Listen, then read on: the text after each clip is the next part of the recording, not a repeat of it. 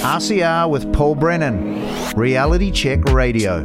We're a little snookered for time this morning, so we're going to leave the social media because I want to get to Grant Illingworth, KC. And this is really interesting. He has been thinking about the loose aspects surrounding the end-of-life statute. I was aware generally of the bill and what it meant and what it enabled people to do in terms of making a choice regarding end of life. But I wasn't aware of the details, and I think we should find out. So I'm reading from an RNZ story, which came up, reported on the 15th of April 2019, regarding loopholes in the end-of-life choice bill, which was signed by 75 lawyers and academics. The bill was passed, I think, in November 2019, and someone who's been doing a lot of thinking about this, has written about it, is well-known KC, now KC, used to be QC, now KC, Grant Illingworth, who joins us to talk about this issue. Grant, welcome to Reality Check Radio. Thanks for making some time for us. Yes, hi. Good to be here. Does it feel different being a KC? Not particularly.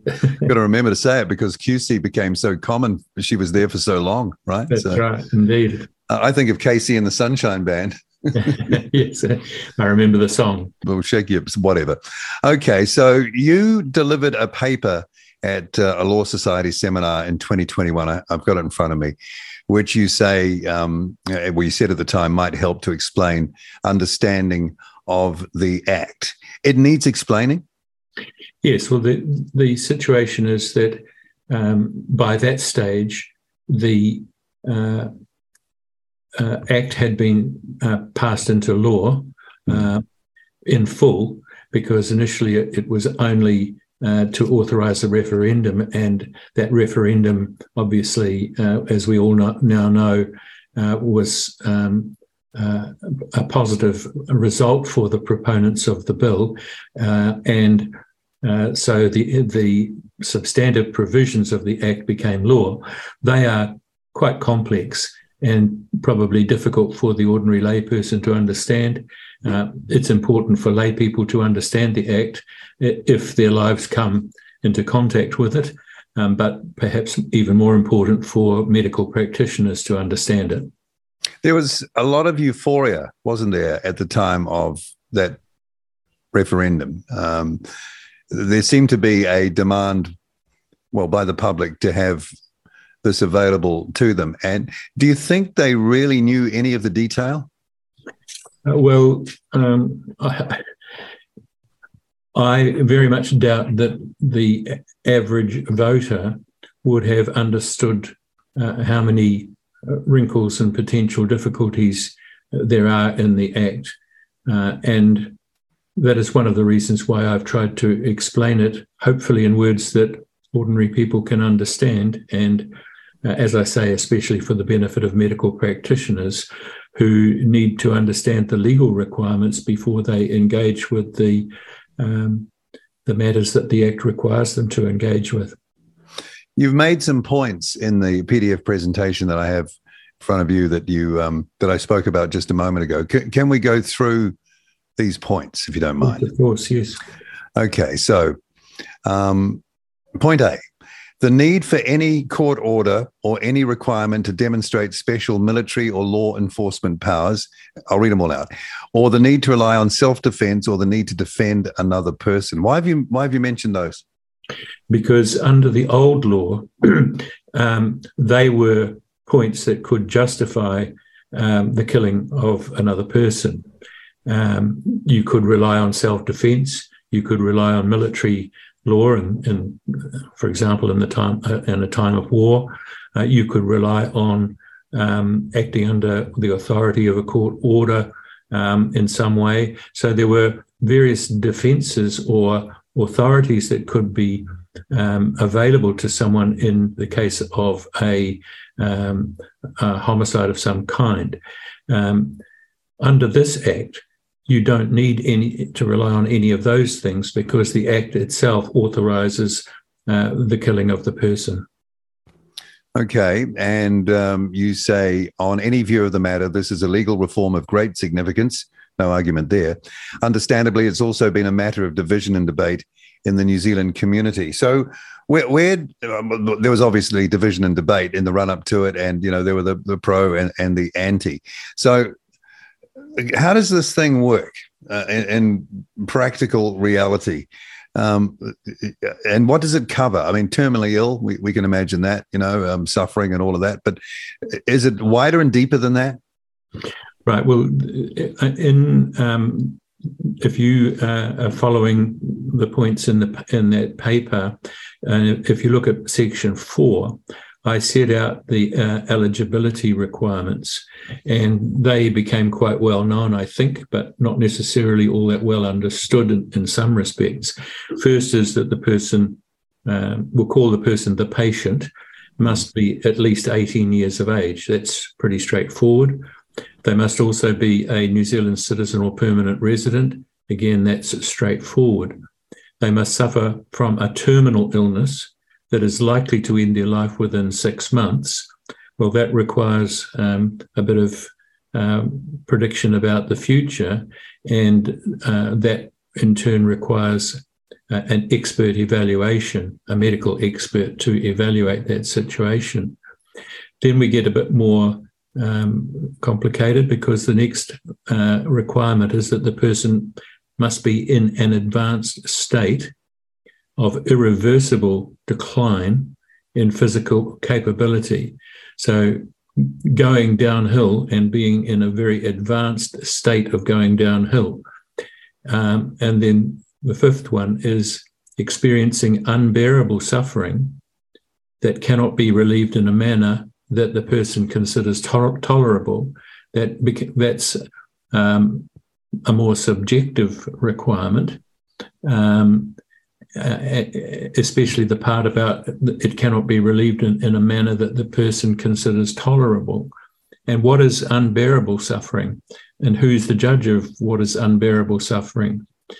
And then finally, the last requirement is that the person must be competent to make an informed decision about assisted dying. Well, that requires expert evaluation, again, from a medical person and often a psychiatrist. So unbearable, that's not necessarily physical? That's a very good point. It's an issue that's dealt with in my paper. There's a distinction between unbearable physical suffering and unbearable mental suffering, and the Act doesn't answer the question of which of those interpretations should apply. So that's something that is left open, and obviously some medical practitioners will treat it give it a narrow interpretation, and others might give it a broader interpretation. Okay, so I'm imagining a scenario, 18-year-old or in that young age range above the threshold is struggling with life, and we all know the problems that young people can have these days, finds it unbearable, has a, practitioner, whoever it is, that agrees with them or supports that. Does that open a can of worms right there? Well, it does, because the patient, a patient who's determined to get the result they want might go expert shopping and try to find someone who takes the more liberal approach. And the medical practitioner who is approached might say, well, I'm not really concerned about whether it's physical or mental. If you're suffering mentally, that comes within my assessment of unbearable suffering, and therefore I'm going to tick that particular box. For example, someone who might be considering or has attempted suicide, even more than once, could make a case to a sympathetic ear that this is unbearable. Yes, well, in the paper, If you look at 5.2, sensitive people might consider having a severe migraine to be unbearable. Crikey. More stoic individuals might feel able to endure levels of pain or discomfort that would cause most of us to wilt. Whether a person is experiencing suffering, and if so, whether such suffering is unbearable, are inherently subjective matters. Now, that is, I think, the point that you're trying to get at here. So why leave it loose, given the gravity of the outcome of this at the end point? Why would it be that loose, do you think? Well, I think the people who drafted the legislation were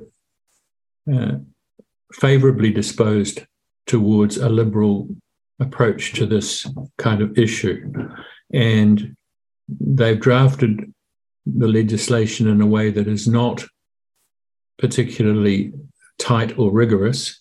And this is one example of that lack of rigour in the legislation. What I've said is that, having made the point about suffering being inherently subjective, I've said, to make matters even more difficult, there is no express statutory requirement for suffering to be of a physical character. In other words, mental or emotional anguish could potentially be sufficient to satisfy the unbearable suffering criterion, even in the absence of physical pain. And I've said it's unclear at present whether, as a matter of law, this more liberal interpretation is correct.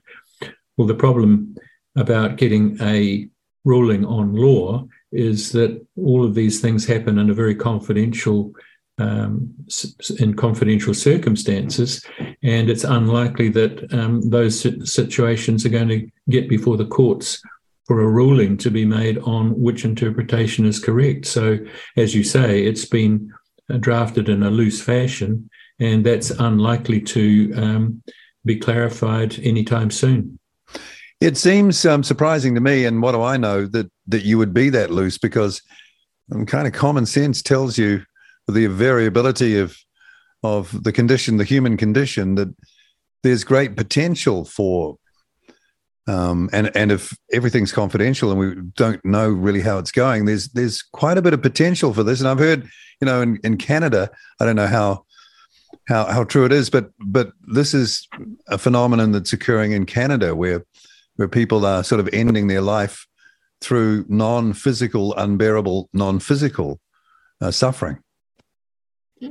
Yes, well, I don't know enough about Canada to comment, but it is a very broad concept that we have in our legislation. And the point is that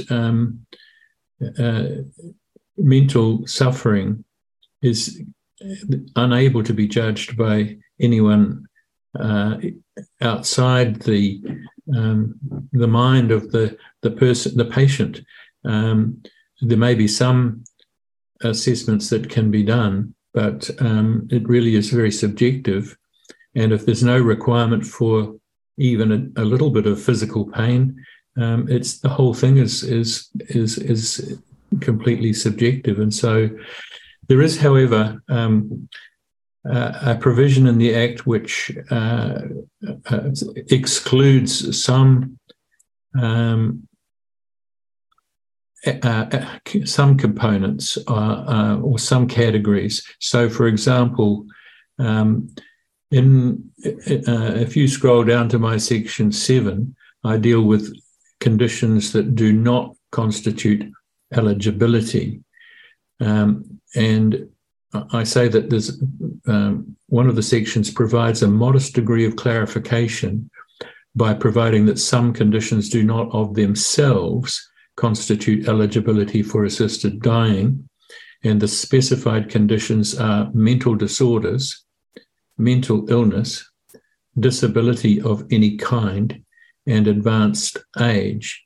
So a mental disorder or mental illness will not of itself constitute eligibility for assisted dying. Now, that's important but it still leaves open the possibility that the person might say, well, I am just facing a kind of mental torture. I'm suffering mentally, and I also have a physical illness, and it's the combination of those two things that is causing me to have unbearable suffering. So that although there is a safeguard there of sorts, it's possibly not a very effective one. And also we have to think, don't we, the sort of the modern climate now with social media and the mental stress, emotional stress, and some of the things we hear about that generates could put a lot of people in this unbearable psychological category.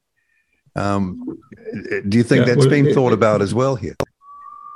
Yeah. Well, I mean, there are developments in society which have come to the surface even over the last 2 or 3 years with COVID and floods and all sorts of things. And there's also the social phenomenon of bullying and pressure from social media.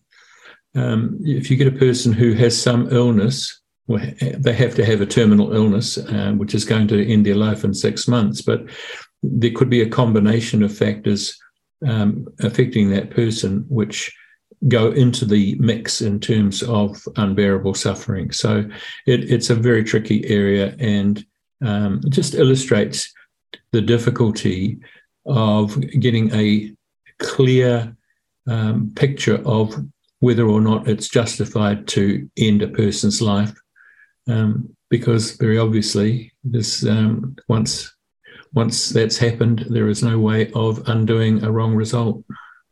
The confidentiality that surrounds it, is that healthy for a society? Because how are we ever going to know?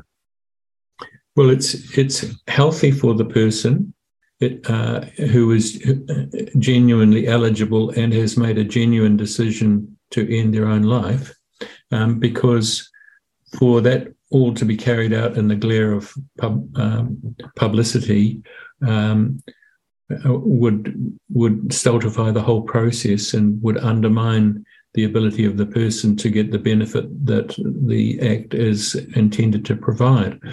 In saying that, I'm not siding one way or the other with the policy of the Act. It's just an observation of really the obvious, which is that a person who is going to go through this process needs privacy and confidentiality, but at the same time, the public interest in protecting human life, which has been part of pretty much every legal system for hundreds or thousands of years, isn't satisfied very well in that situation, because there is no real accountability, and it's a formidable difficulty that the drafters of the legislation will have faced, and they've gone for the more liberal approach. They've gone for the more privacy-based approach,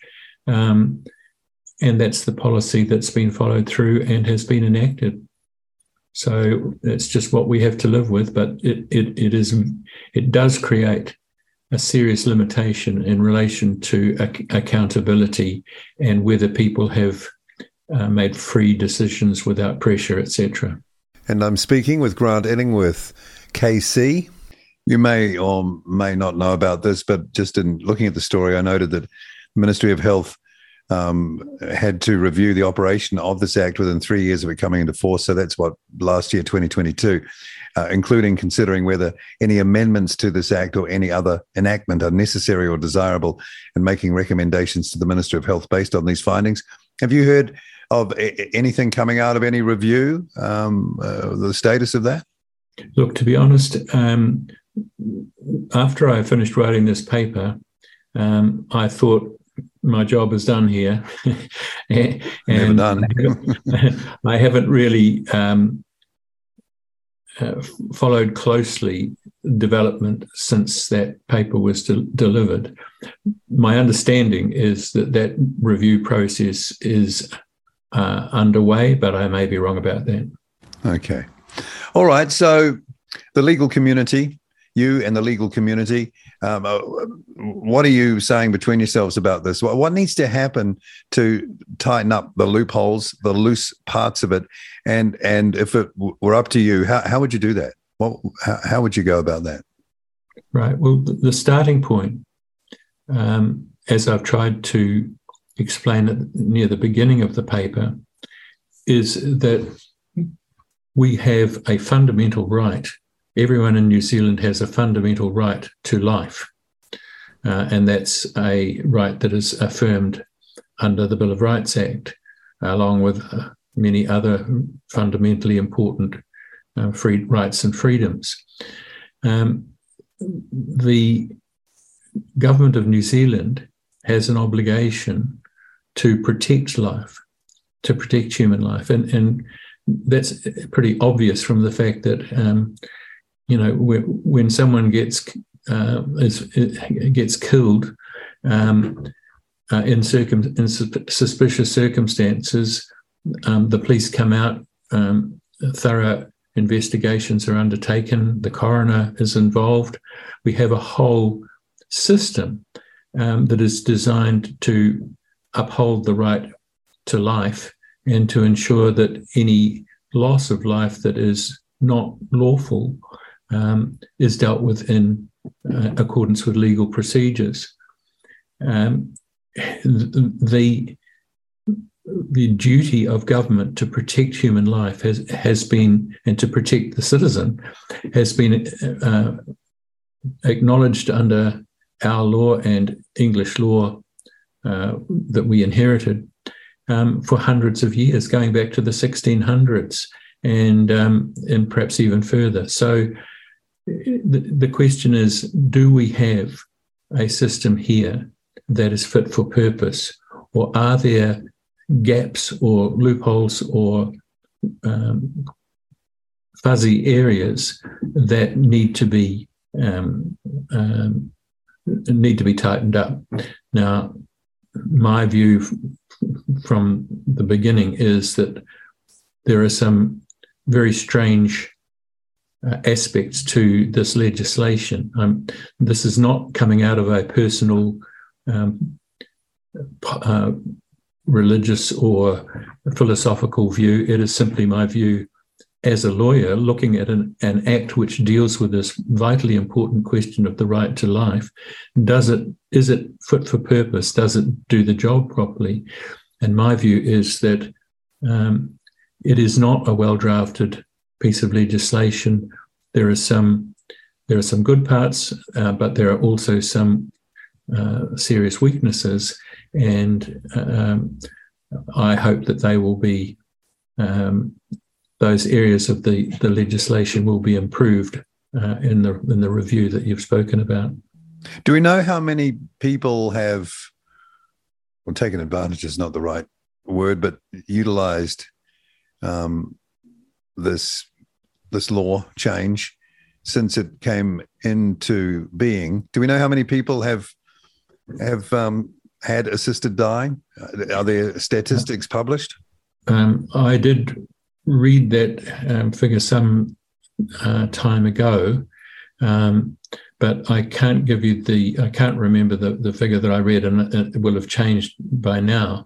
But I understand that it may be on the Ministry of Health website. All right, we can go and have a look. Okay. I mean, should the public be, debating this, talking about this more? I haven't heard anything. No one said a thing. Well, the problem with public debate on this issue is that it tends to be focused on the policy at policy level rather than the details of how things get carried out. And so the ordinary person is going to be asked should you have a choice about ending your life if you're really sick and suffering? And if you put it in those simple terms, a lot of people are going to say, yes, you should have a choice. I'm in favour of freedom of choice, and I think you should have a choice. When you get into that state of serious suffering near the end of your life, why shouldn't you be able to cut that suffering short? You should have a choice about it. Now, if you look at things at that level, you get one answer. But if you have someone who is going to take the matter or look at the matter in more detail and try to be more accurate about it, then it comes down to a question of, well, what is the process for this? Is the person the patient going to be protected from pressure or coercion? And are there adequate safeguards built into the act to achieve that?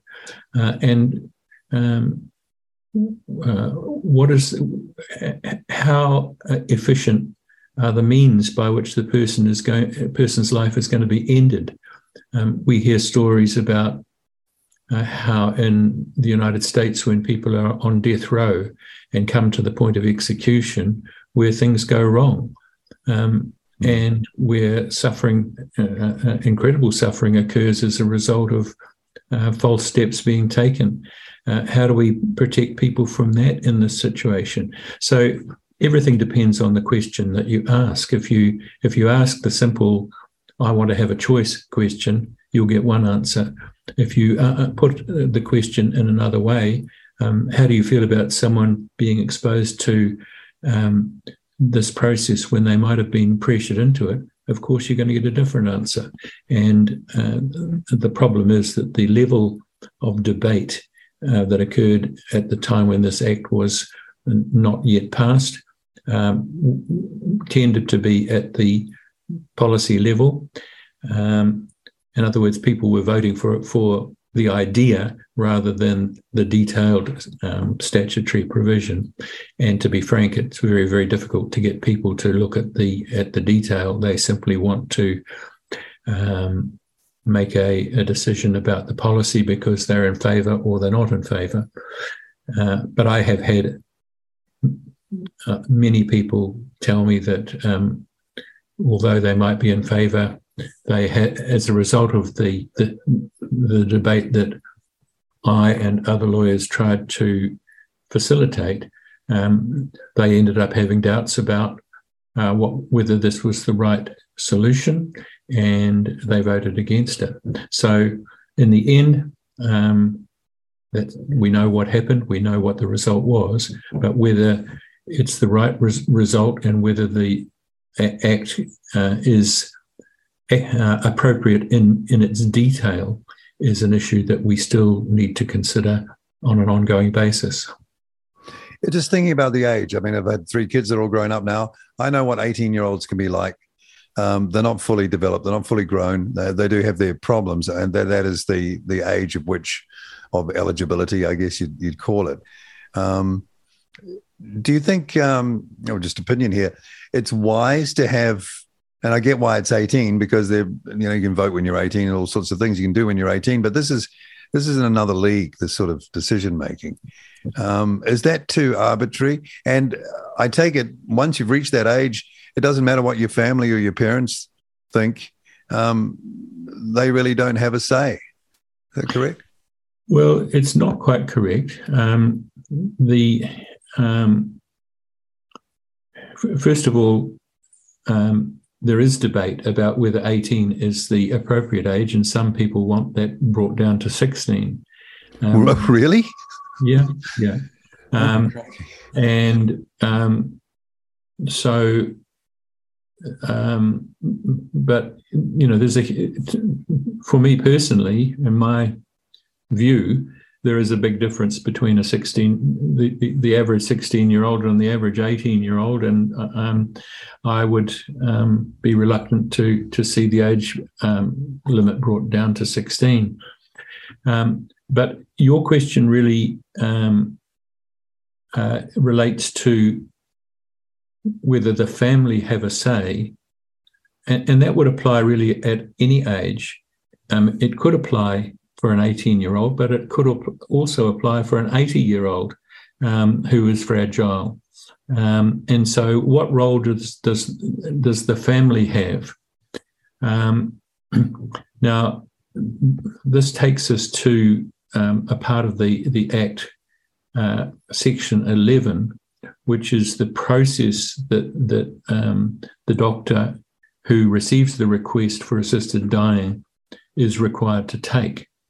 And there is a series of steps that are required under Section 11. And one of the things that the doctor, and there's a whole series of things, but after taking all those steps, it is said the doctor must then do their best to ensure that the person has expressed their wish to receive assisted dying free from pressure from any other person by doing two things. The first is conferring with other health practitioners who are in regular contact with the person. And second, conferring with members of the person's family approved by the person.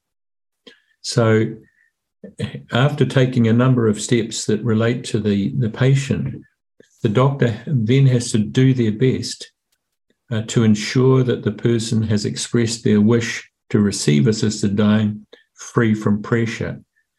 And there are two things to be done in that respect: confer with other health practitioners and confer with members of the person's family. Now, and those family members must be approved by the person.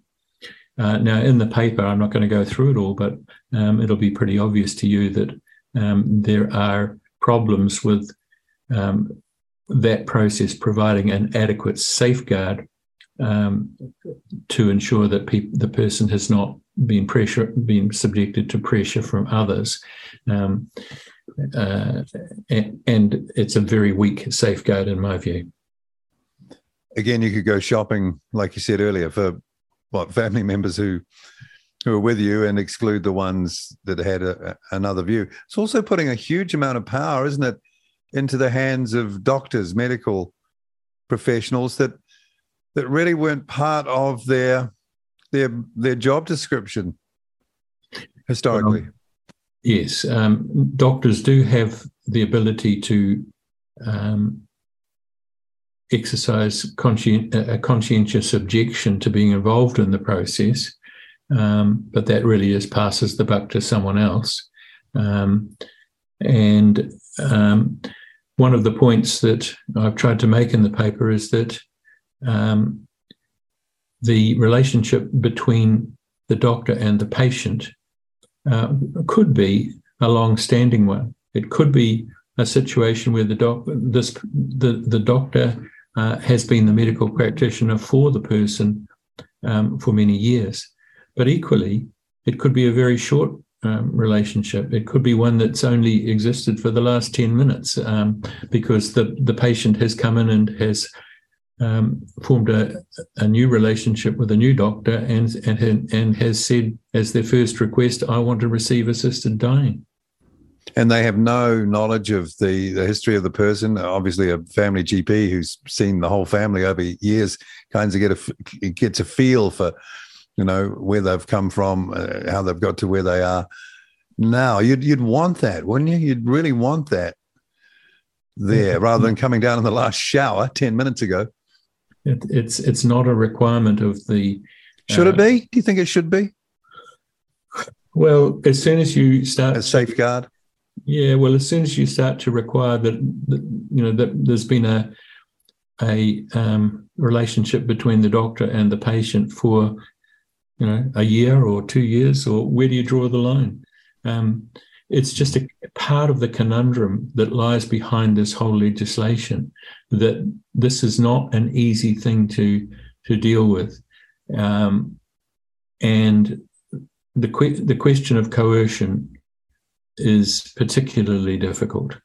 And the real issue in relation to assessing coercion has been ducked in this statute, because, as you can see from what we just looked at, a doctor doing their best to ensure that the person has expressed their wish to receive assisted dying free from pressure from any other person. If that were the end of the sentence, the doctor would then have a very, very onerous task to fulfill. So it's been simplified by saying that doing their best relates to only two things: conferring with other health practitioners. Well, there might not be any other health practitioners. And who would they be anyway? What, the nurse? Yeah, well, that's right. And then conferring with members of the person's family approved by the person. Well, if no one's approved, you can't talk to the members of the family. So the safeguard could be completely illusory and essentially non-existent. There is another provision in the Act which provides a safeguard, which is that after going through all the hoops, which I've set out in the paper, there is a provision which says, Section 24 of the Act talks about suspicion of pressure, and it says, if at any time either the doctor or the nurse suspects on reasonable grounds that the patient is not expressing their wish to receive assisted dying free from pressure from any other person, the medical practitioner or the nurse practitioner must take no further action under the Act to assist the person in exercising the option of receiving assisted dying.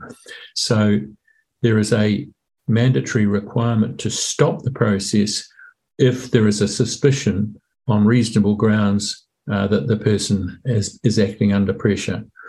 But that sounds great. It sounds like a wonderful safeguard.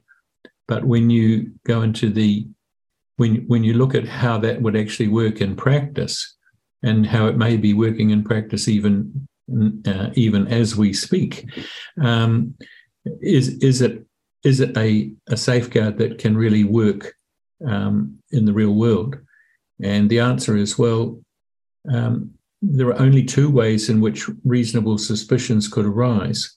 One is if the patient blurts out something, such as, my son told me I should do this because it'll save the family from having to pay for my medical expenses for the next several months. Something like that is blurted out, which could happen, but probably unlikely. And then the other option is that a family member says something to the doctor or the nurse to the effect that someone has been applying pressure.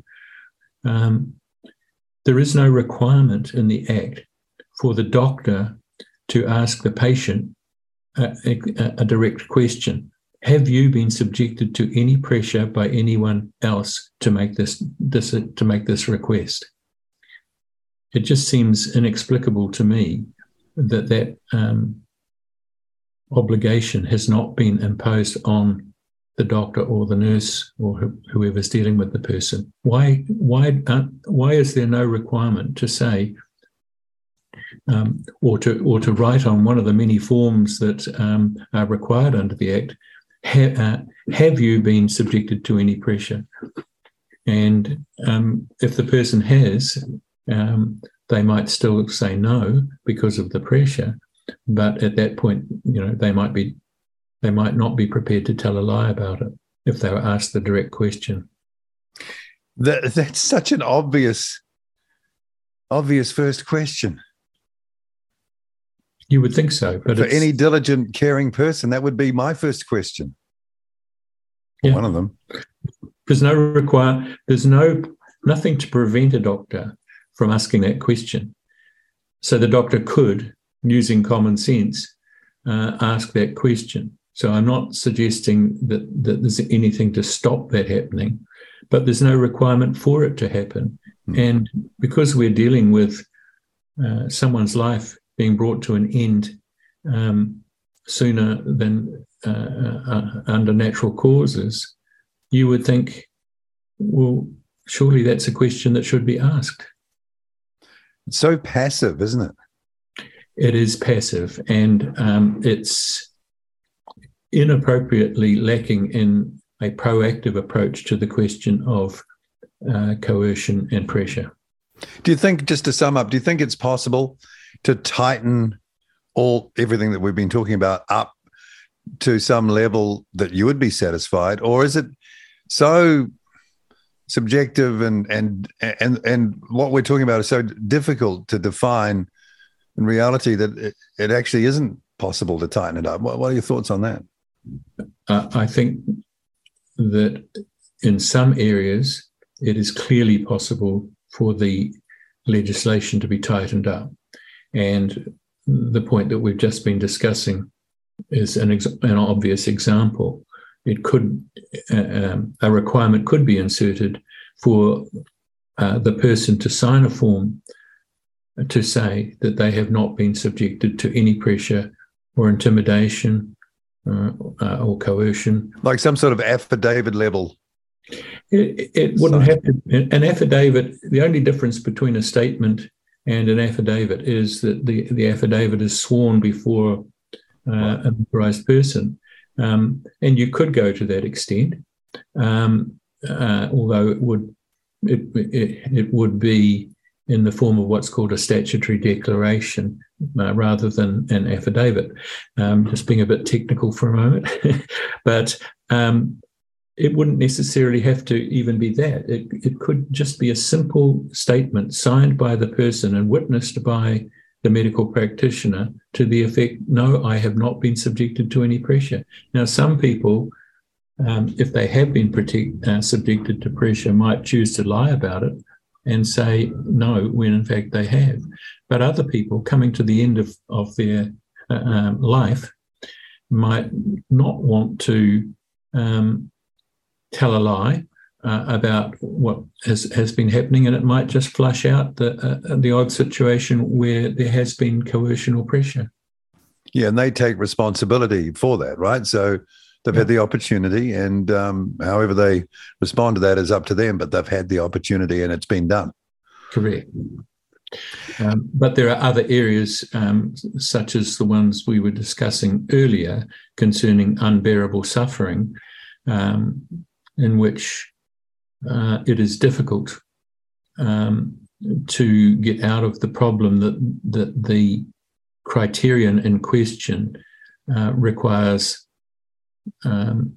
essentially a subjective evaluation from the person concerned, and how you tighten that up is difficult.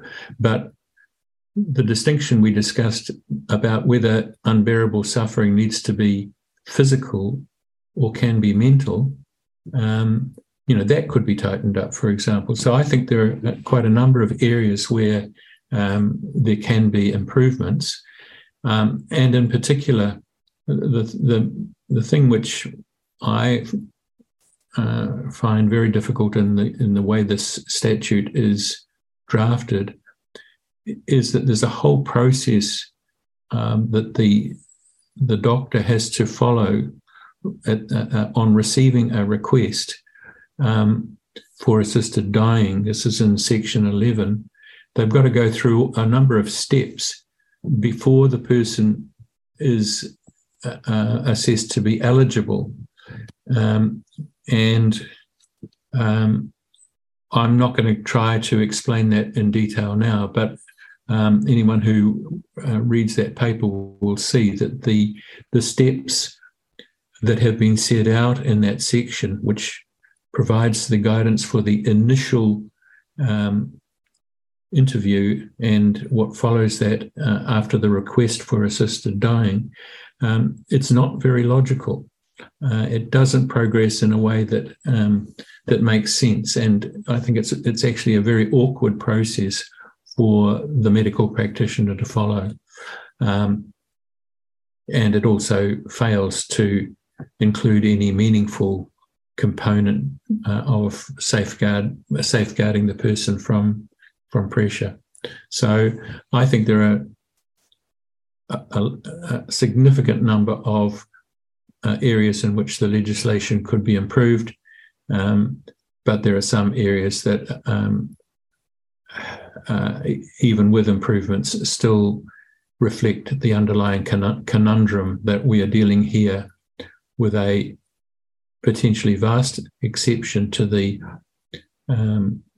a burden of the responsibility of government to protect individual human life.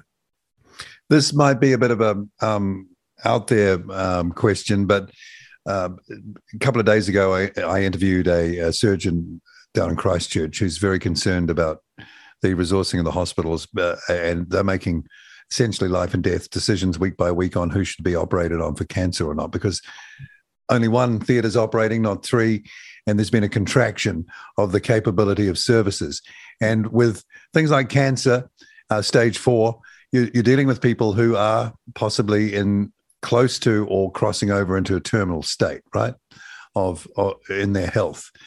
Now, is there anything in the way and what we've been discussing to stop this being a kind of safety valve to deal with the cases that these surgeons are now deciding on, which they never thought they'd have to do in the way they're doing it?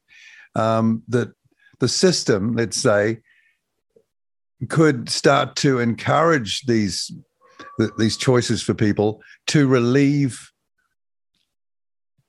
the pressure, the problem. You know what I'm saying? I do know what you're saying, and that's a very important point, but it is dealt with in the legislation. So there's a provision, and I'm just flicking through the paper to see. I just can't pick it up at the moment. I have dealt with it in the paper, but there's a provision which prohibits a medical practitioner from suggesting that the solution is to employ the End of Life Choice Act. It cannot. It must not come from a suggestion from the medical practitioner. There are. Yeah, so that's the safeguard that's been built in to try to ensure that doesn't happen. What a fascinating conversation. Thank you so much for coming on and going through those points. Boy, I feel like I know so much more than I did before. In fact, I was kind of in the dark. I knew the sort of amorphous bit, but the detail is quite stunning. For those who want to read through that paper, I didn't ask you before, but I'm wondering, is it easily available? Is it online? They can sort of go to a link and read it? No, it's not available online. It was presented to a seminar run by the Auckland District Law Society back in 2021. But I would be happy to make it available by emailing a copy to anyone who wants it, so they could simply send me an email and I'll reply with a copy of the paper. I carefully retained copyright in the Fair paper. Enough. Yeah. So I'm allowed to give it to whoever I want. And if someone wants to read the detail, then I'm happy to provide it. Well, this will go up for replay, so maybe in the copy that goes with the replay listing, we can put in that email address if you're happy to do that. Yes, if you wanted to make it available online, then I'd be happy to talk to you about how that could be done. Okay, well, we can have a conversation about that. What was, by the way, the reaction to that presentation of yours? How'd it go down? Look, there's a lot of water, quite literally, gone under the bridge since then. Of course, yeah. My house got flooded. Literally. Then got burgled. Oh, dear. I then got COVID, gave COVID to my wife. Oh, crikey. A lot's happened in the last few weeks, and I would be struggling to remember I won't put you on the spot. reactions of the audience, and a lot of the people were involved in that seminar online. So I can't accurately answer that question at this distance from the event. Well, I hope things have smoothed out a bit for you since all those things have happened and to you. KC Grant Illingworth, thank you for coming on our radio program and explaining all that. It was absolutely fascinating. We appreciate that. My pleasure. RCR with Paul Brennan, Reality Check Radio.